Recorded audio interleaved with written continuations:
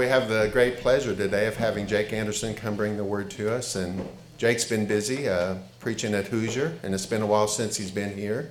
And so I don't know about you, but I'm very much looking forward to what he has to say to us today. So, Jake?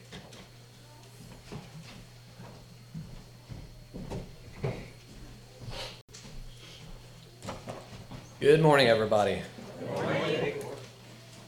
I hope everybody has had a great week and everybody is excited as I am to be in God's Word, because I am revved up. Like Rob said, I've been blessed with being able to go to Hoosier and bring the Word a couple times, and it's been truly amazing to see God's work in my life. And I can't stress it enough. I talked about it in Sunday school that some of you have got to watch me grow over the past handful of years, and some of you have watched me over a majority of my life grow. And I got to give all the glory to God, and everything that He's done in my life has led me to this point. So we're going to do a little bit something different today, which I alluded to in Sunday school. Usually I pick a group of verses, and I really study hard in the verses, and we go through the Bible and tie everything together in that group. And I was led, and I just felt so compelled to look at Jonah. So today we're going to be in the book of Jonah, Jonah 2, verses 1 through 10. So instead of studying those verses really, really deep, we're going to take those verses and we're going to explore the whole book of Jonah. Because I feel like it's very important for this that we truly understand the book. It's only 4 chapters, so if anybody's thinking, holy cow, we're going to be here all day, I assure you, I am so excited and nervous that we're going to breeze right through this. I have some questions for everybody, and if you'd like to raise your hand, that would be great. And if not, if you don't, you're embarrassed or just don't want the attention drawn to you, that's fine. You don't have to. But my first question to everybody is, who in here has read the book of Jonah? Read the book of Jonah, okay? Who in here has heard about Jonah? A lot of people's heard about Jonah. Yep. Okay, here's the tough one. Who in here would be surprised if I told you that the book about Jonah isn't just a story about a stubborn prophet being swallowed by a fish? Would anybody be surprised if I told you it wasn't really about a fish? A fish is a small part of the story, and that's why I thought it was so important that we cover the book, so that we truly understand the meaning of the book. Because when I was a child, I heard the story of Jonah. Stubborn prophet, ran from God, swallowed by a fish, lived in the fish's belly for 3 days. That's what I knew about Jonah. And I was preparing for this, and that's what I had in my mind. I'm like, I need to understand this. But to truly understand the whole book, the fish is just a little section. So today we're going to start with chapter 2, verses 1 through 10. If we'd all please rise and stand to honor the word of God.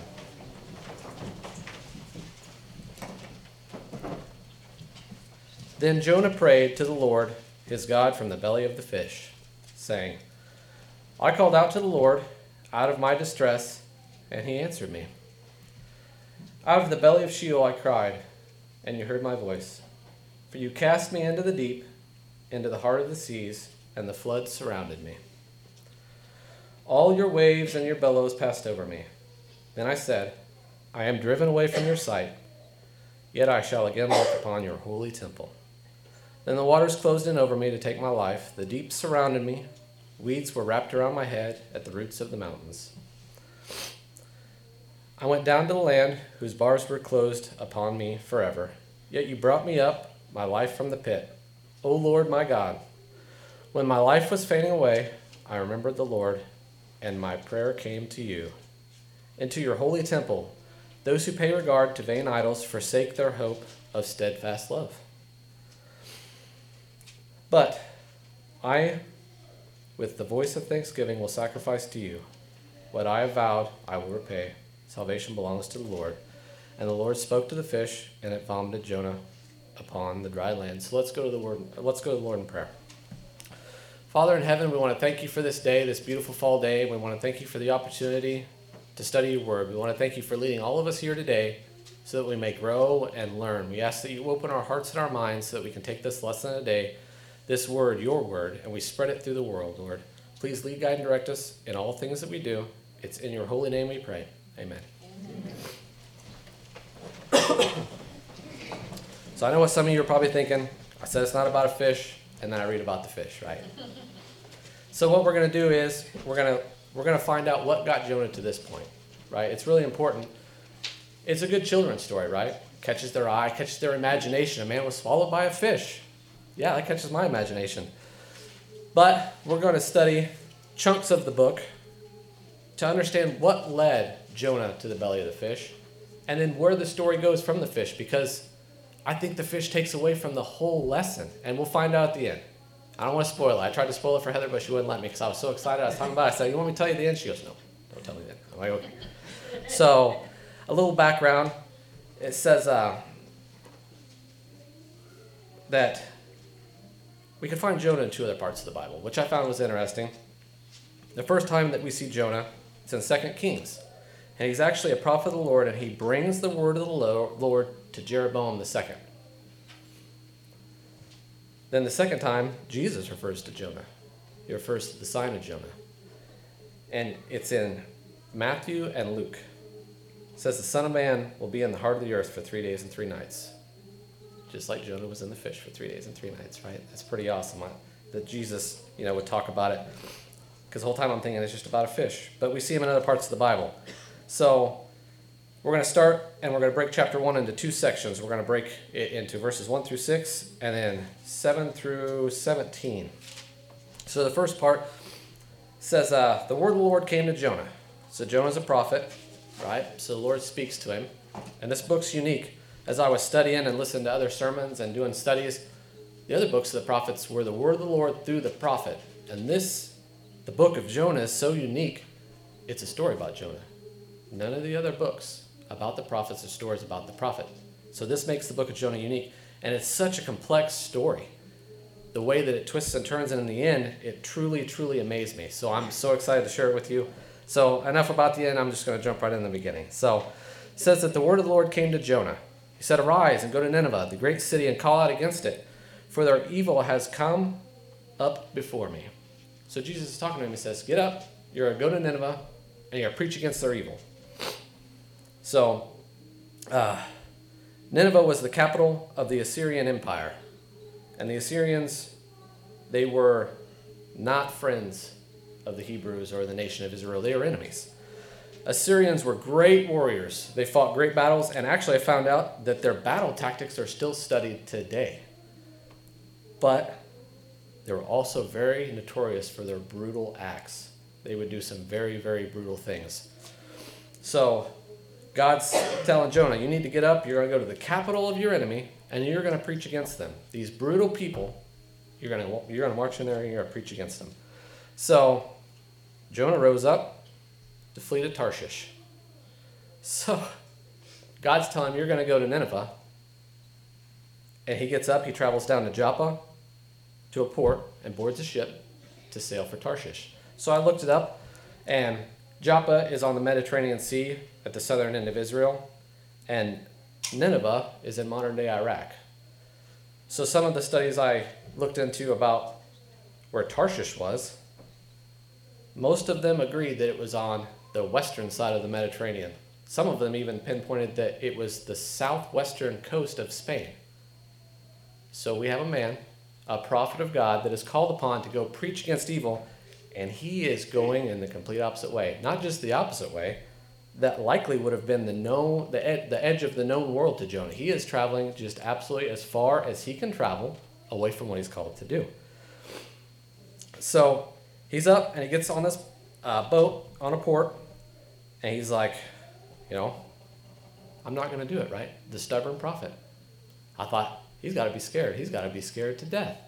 God's telling him, you're going to go to your enemy, these brutal people, and you're going to preach against the evil things they do. And he's fleeing. And I'm like, I'd be scared to death too. So he gets on a boat, and they set sail. And the Lord's, nope, you're not fleeing from me, right? So he rises up a great storm. So now there's this storm, and they're on a boat in the Mediterranean Sea, and it's not a small body of water. I'm not sure how many of you are familiar with the size of the Mediterranean Sea. I have been on the Mediterranean Sea, and I have seen a storm on the Mediterranean Sea. So when I was deployed, we went to the Persian Gulf, and when I was headed there, nice and calm, I spent 6 months in the Persian Gulf, and there's no weather. When I say there's no weather, I mean there's no weather. It's hot, hot, and hot, and that's it. So we're coming back, and there were some sailors that got flown on the ship. You know, people move and, you know, fluctuates the population on the ship. It's a big ship. I'm going to say population because it was a big ship. On the way back, we get into the Mediterranean Sea. Cool waters, we're ready for cool showers, but we hit a storm. And I'm here to tell you, I was on an aircraft carrier. I wasn't on a wooden ship like Jonah. Huge man-made piece of steel floating through the sea, and I was scared. We were trying to lock down the ships. The waves were crashing into the hangar bay, and I had never seen some people scared in my life. I wasn't scared to die. I was just scared of what's going to happen. Jonah's in a wooden boat, and this storm brews up, right? And the sailors are scared. These pagan sailors are afraid. And it says that they each cried out to his God. So these pagan sailors had just a list of gods, right? That we know the pagans had multiple gods. And each man cried out to his God. So I'm a little partial. I mean, most of you know I'm in the Navy, and sailors, we're tough, you know. We're tough. So I'm going to tell you it takes a lot to get scared. Especially in the ocean, because that's our home, right? That's where we live. We live on the water. We love the water. And these men were scared. I'm going to look past the part they're pagans. We're just going to focus on them being sailors, from my point of view. But they're all praying to their gods, and they are scared. And, you know, they're pleading, and they're asking, and the storm's crashing over the boat. It says that it was so bad, that the mighty tempest on the sea was so bad that the ship threatened to break up. So they're crying out to their gods, and of course we know their gods don't answer because they're not real. So what's the next thing they do? They start to throw the cargo overboard. They're lightening the ship so that the waves crashing over it makes it more buoyant. It helps it navigate. So they're throwing their livelihood over. They're paid to transport this cargo. And they're so scared and the ship's threatening to break that they're throwing money overboard. That's what they're doing. Because their lives mean more than that. So they're throwing the cargo over and it's not helping. So all this is happening. Just this crazy storm, all this stuff happening, people praying, people probably hollering, throwing stuff overboard. And where's Jonah? He is inside the ship. It says he had laid down and he was fast asleep. I'm fleeing God. There's this huge storm happening and he has no worries. He's asleep. So the captain goes down and says to him, "What do you mean, you sleeper? Arise, call out to your God. Perhaps the God will give you a thought to us that we may not perish." So these men were genuinely scared. They had never seen anything like this, I'm sure. A storm of God, I'm sure, is something that lived with them for the rest of their lives, right? So now Jonah's awake. And we're going to move into the second part of chapter 1. Verse 7 says that they come together to cast lots. And I was a little confused by this, so I did a little investigating, and it's something that they would do. Casting lots, you can see it throughout the Bible. And the more I studied it, the more I realized that they divided things by lots, so they would cast lots. So these sailors decided, we're all praying, this guy's down there sleeping, and we're going to die. So we're going to cast lots to see who's responsible for this evil, right? So casting lots, they would use marked stones or something like that, and they would throw them out, maybe kind of like dice. I never got a definitive answer. There was a bunch of different ones. But the intent was that you would only get a binary response, that it would produce a binary response, like a yes, no, good, bad. So it cast these lots, and that's how they determined a lot of things. And like I said, it's in the Old Testament and in the New Testament that it's just something that, culturally that they did. So they cast lots. And no surprise, the lot fell on Jonah, which we know that. He's fleeing God, right? He was called to go to preach against evil. So the lot fell on Jonah. So they began to question him. And this is in verse 8, because they're in this storm. Their whole world's falling apart. And here's this guy, he was asleep, and it's his fault. So they're questioning him. And I'm going to read it. It says, "Tell us on whose account this evil has come upon us. What is your occupation? Where do you come from? What's your country? And of what people are you?" Because they want to know. They want to know why they're going through this, right? And then Jonah's response is in verse 9. He says, "I'm a Hebrew, and I fear the Lord, the God of heaven, who made the sea and the dry land." The sea and the dry land. That really stood out to me when I was reading it. He is fleeing God, right? The God of heaven. It says he fears the Lord. the sea and the dry land. And I kept thinking, Jonah, Jonah, Jonah. You're fleeing God, and you get on a boat, and you know God is the creator of everything. You get on a boat to sail away from God. So there they are, right? It's just ironic to me, I suppose, you know, that he would flee on the water. But I'm sure it was faster, and he was just trying to get out of there. So they asked Jonah what they can do. They say, what can we do to quiet the sea?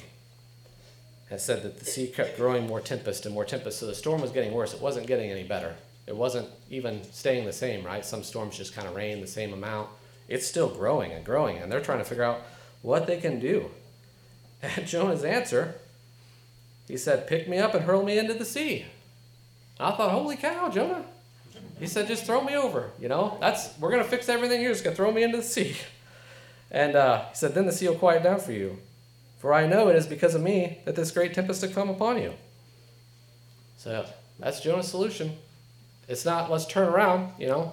I'm going to do what the Lord wants me to do. He says, throw me over. Put me in the drink, you know. I'm ready to die. And that was a flag for me. I thought, wow. Jonah's just stubborn, right? Stubborn. Ready to die. Throw me overboard. So they don't listen. And it says that they row harder. It says they rowed harder for shore. Because they're probably thinking, this guy's crazy. He just wants us to throw him over in the water. So they just start rowing and rowing and rowing. But did not work, right? Did not work. Said, but they could not reach dry land, for the sea grew more and more tempest against them. So the more they tried, the bigger the storm grew, right? The Lord's saying, no, it's my will, not yours. So it says that they called out to the Lord. It says, O Lord, let us not perish for this man's life, and lay not on us innocent blood. For you, O Lord, have done as it pleased you. So these pagan sailors, man of God says, throw me overboard. And they don't want to die because of Jonah, right? They don't want to die. They also don't want his blood on their hands because they're throwing him into the sea. It's a big place. Jonah's not going to survive. They know this. They see the power of God working in the world, right? They see that Jonah's not obeying, and they're all going through this, but they don't want that guilt, that sin, right? But I found it interesting that they're not praying to the pagan gods anymore, right? Nope, because they already know that didn't work. So they're praying to God. So after they prayed, it said they picked up Jonah and hurled him in the sea, and the sea ceased from raging. Just a testament to the power of God. It says, then the men feared the Lord exceedingly, and they offered a sacrifice to the Lord and made vows. They're believers, right? They threw a man in and saw just the storm blow away. And they're believers. And then verse 17 finishes us up for chapter 1. It says, and the Lord appointed a great fish to swallow up Jonah. And Jonah was in the belly of the fish for 3 days and 3 nights. So now we're at the fish. So a lot led us up to the fish, right? Jonah's trying to get away, and we see God's power saying, no, Jonah, you're not getting away. And the storm. And Jonah thinks, I'm not going to listen, and I'm going to flee. And then the storm happens. He goes, I'm not going to listen. I'm going to have them throw me overboard and die. And the Lord says, nope. And now he's in the fish.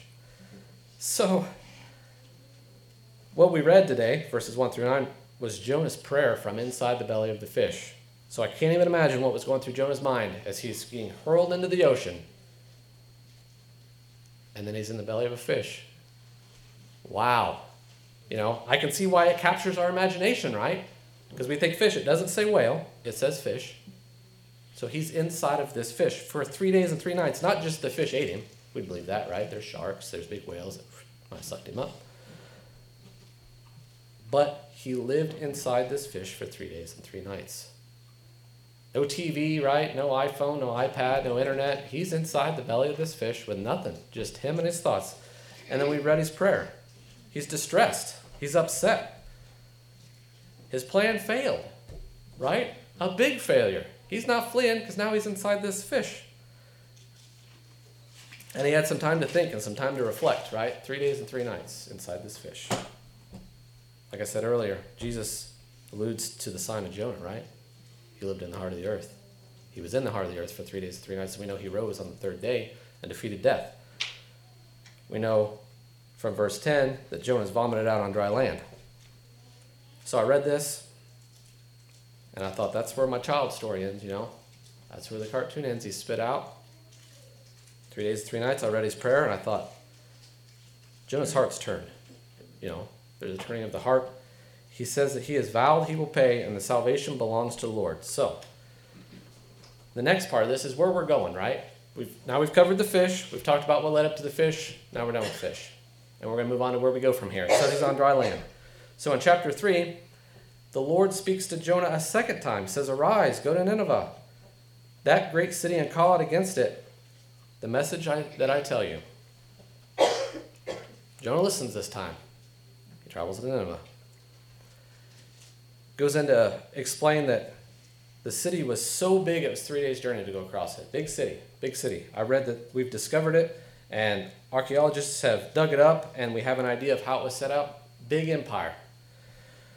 It says that Jonah traveled about a day's journey into this city and began to preach against it.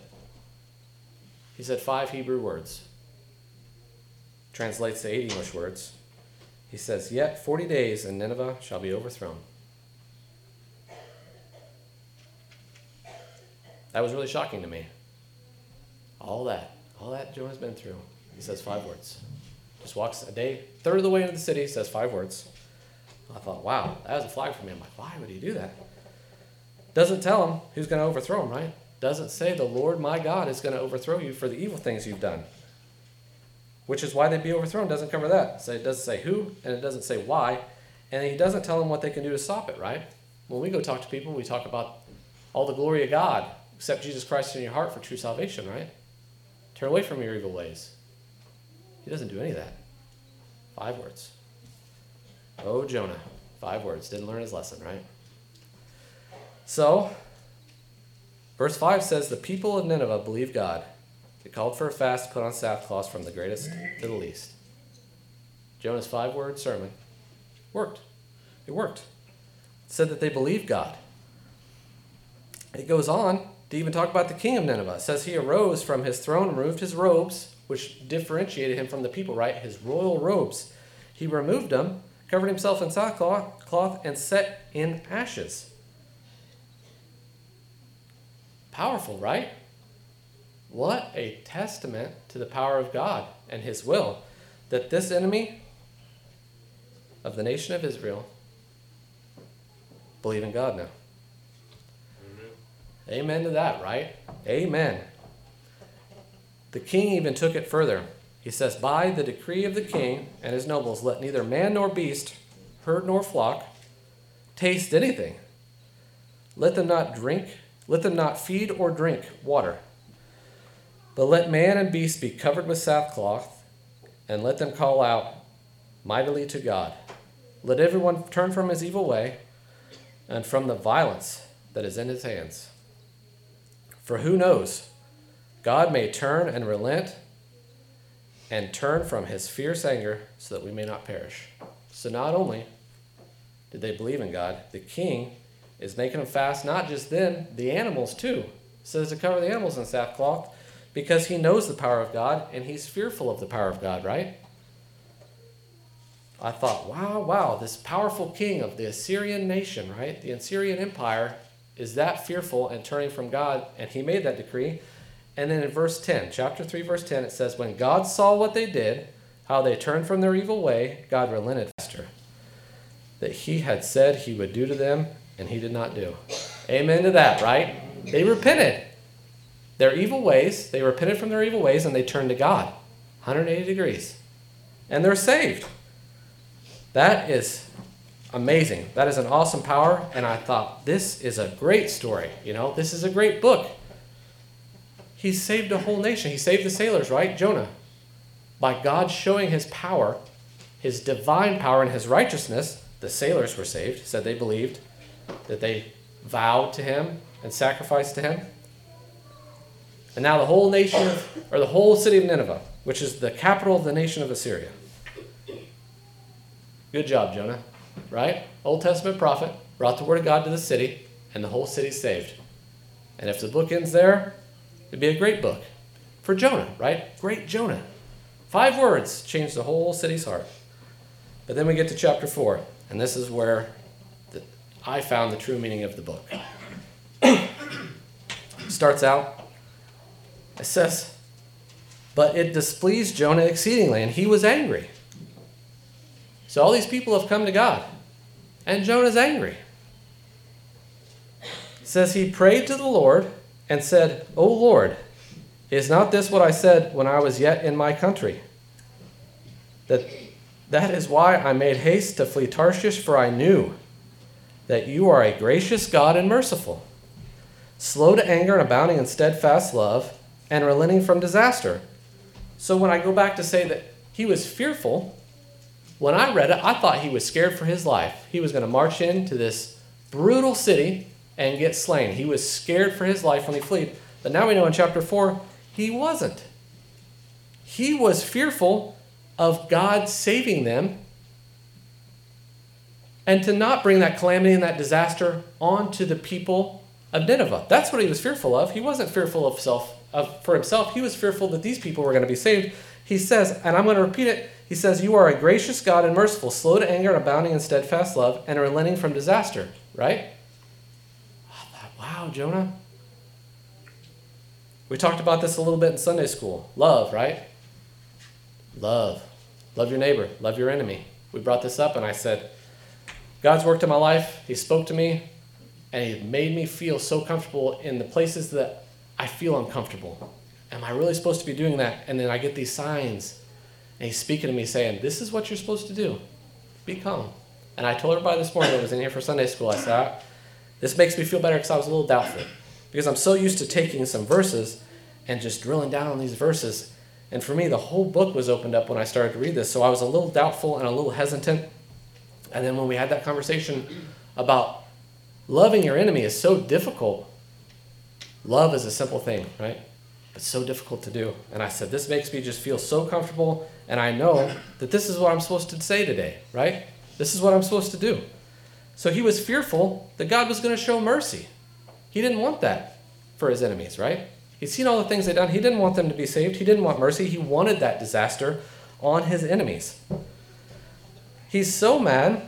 He goes on in verse 3 and he says, therefore, now, O Lord, please take my life from me. For it is better for me to die than to live. So not only is he mad that they're saved, he don't even want to be alive to witness it. Wow, wow. Stubborn prophet. So he goes out from the city. It says he set to the east of the city and made a booth for himself. So he sat under the shade. So you can see what become of the city. God's so merciful, right?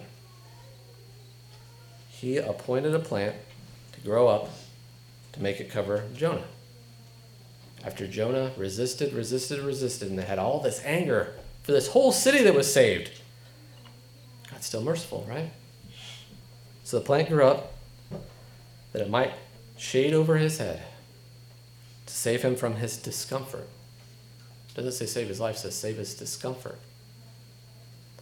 It said, so Jonah was exceedingly glad because of the plant. Happy about the plant. But when dawn came near the next day, it said that God appointed a worm that attacked the plant, so it withered. When the sun rose, it said God appointed a scorching east wind, and the sun beat down on the head of Jonah, so that he was faint. And he asked that he might die, and said, it is better for me to die than to live. 3 times Jonah's ready to die. And God's been merciful every time. Jonah wanted to die and was thrown off a ship. God was merciful and provided him shelter in the fish, right? He was ready to die because his enemies were saved. That they didn't get punished for the evil they had done because God was merciful and he was ready to die. And now because the plant that gave him shade had withered away, he was ready to die. God spoke to Jonah again. He said, do you do well to be angry for the plant? And Jonah said, yes. I do well to be angry enough to die. And the Lord said, you pity the plant, for which you did not labor, nor did you make grow, which came into being in a night and perished in a day. Jonah has nothing invested in this plant, right? Jonah did not plant it. He did not water it. He did not prune it. He is nothing invested. No labor, no time. It provided him shade. It was there in a night, gone the next. And then God flips this all around. And this really opened my eyes. And he said, and should not I pity Nineveh, that great city in which there are more than 120,000 persons who do not know their right hand from their left, and also much cattle. So Jonah's so mad he can't see, right? He's letting that anger and that fear that his enemy, something's good going to happen to his enemy, letting that blot him out. And he cares more about the plant than he does those people because it gave him shade, right? And God's saying, you had nothing invested in the plant. There are 120,000 people in that city. They might not have been believers when Jonah was there, but they are still a creation of God. And now they are children of God. And we know that because it tells us that they were all saved. 120,000 people. Jonah should have been standing at the tallest building in that city praising God that he brought the word that saved 120,000 people. But instead, he let his fear and his anger and his hatred block all that out.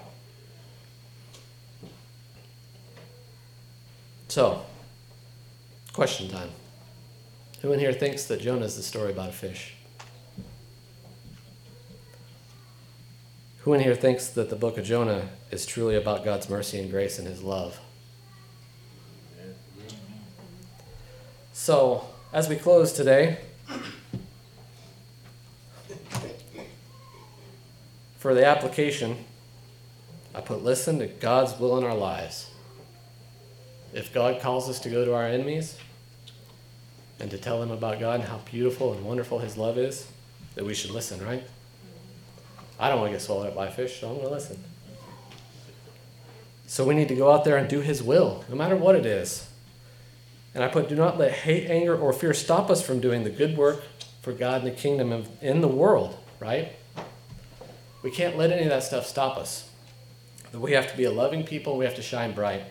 So I want to close with Luke 6, verses 35 and 36. It says, but love your enemies and do good and lend, expecting nothing in return. And your reward will be great, and you will be sons of the Most High. For he is kind to the ungrateful and the evil.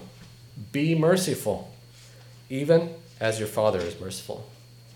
So thank you guys for your time, and I hope that we can take this and that we can go out there and we can save people, right?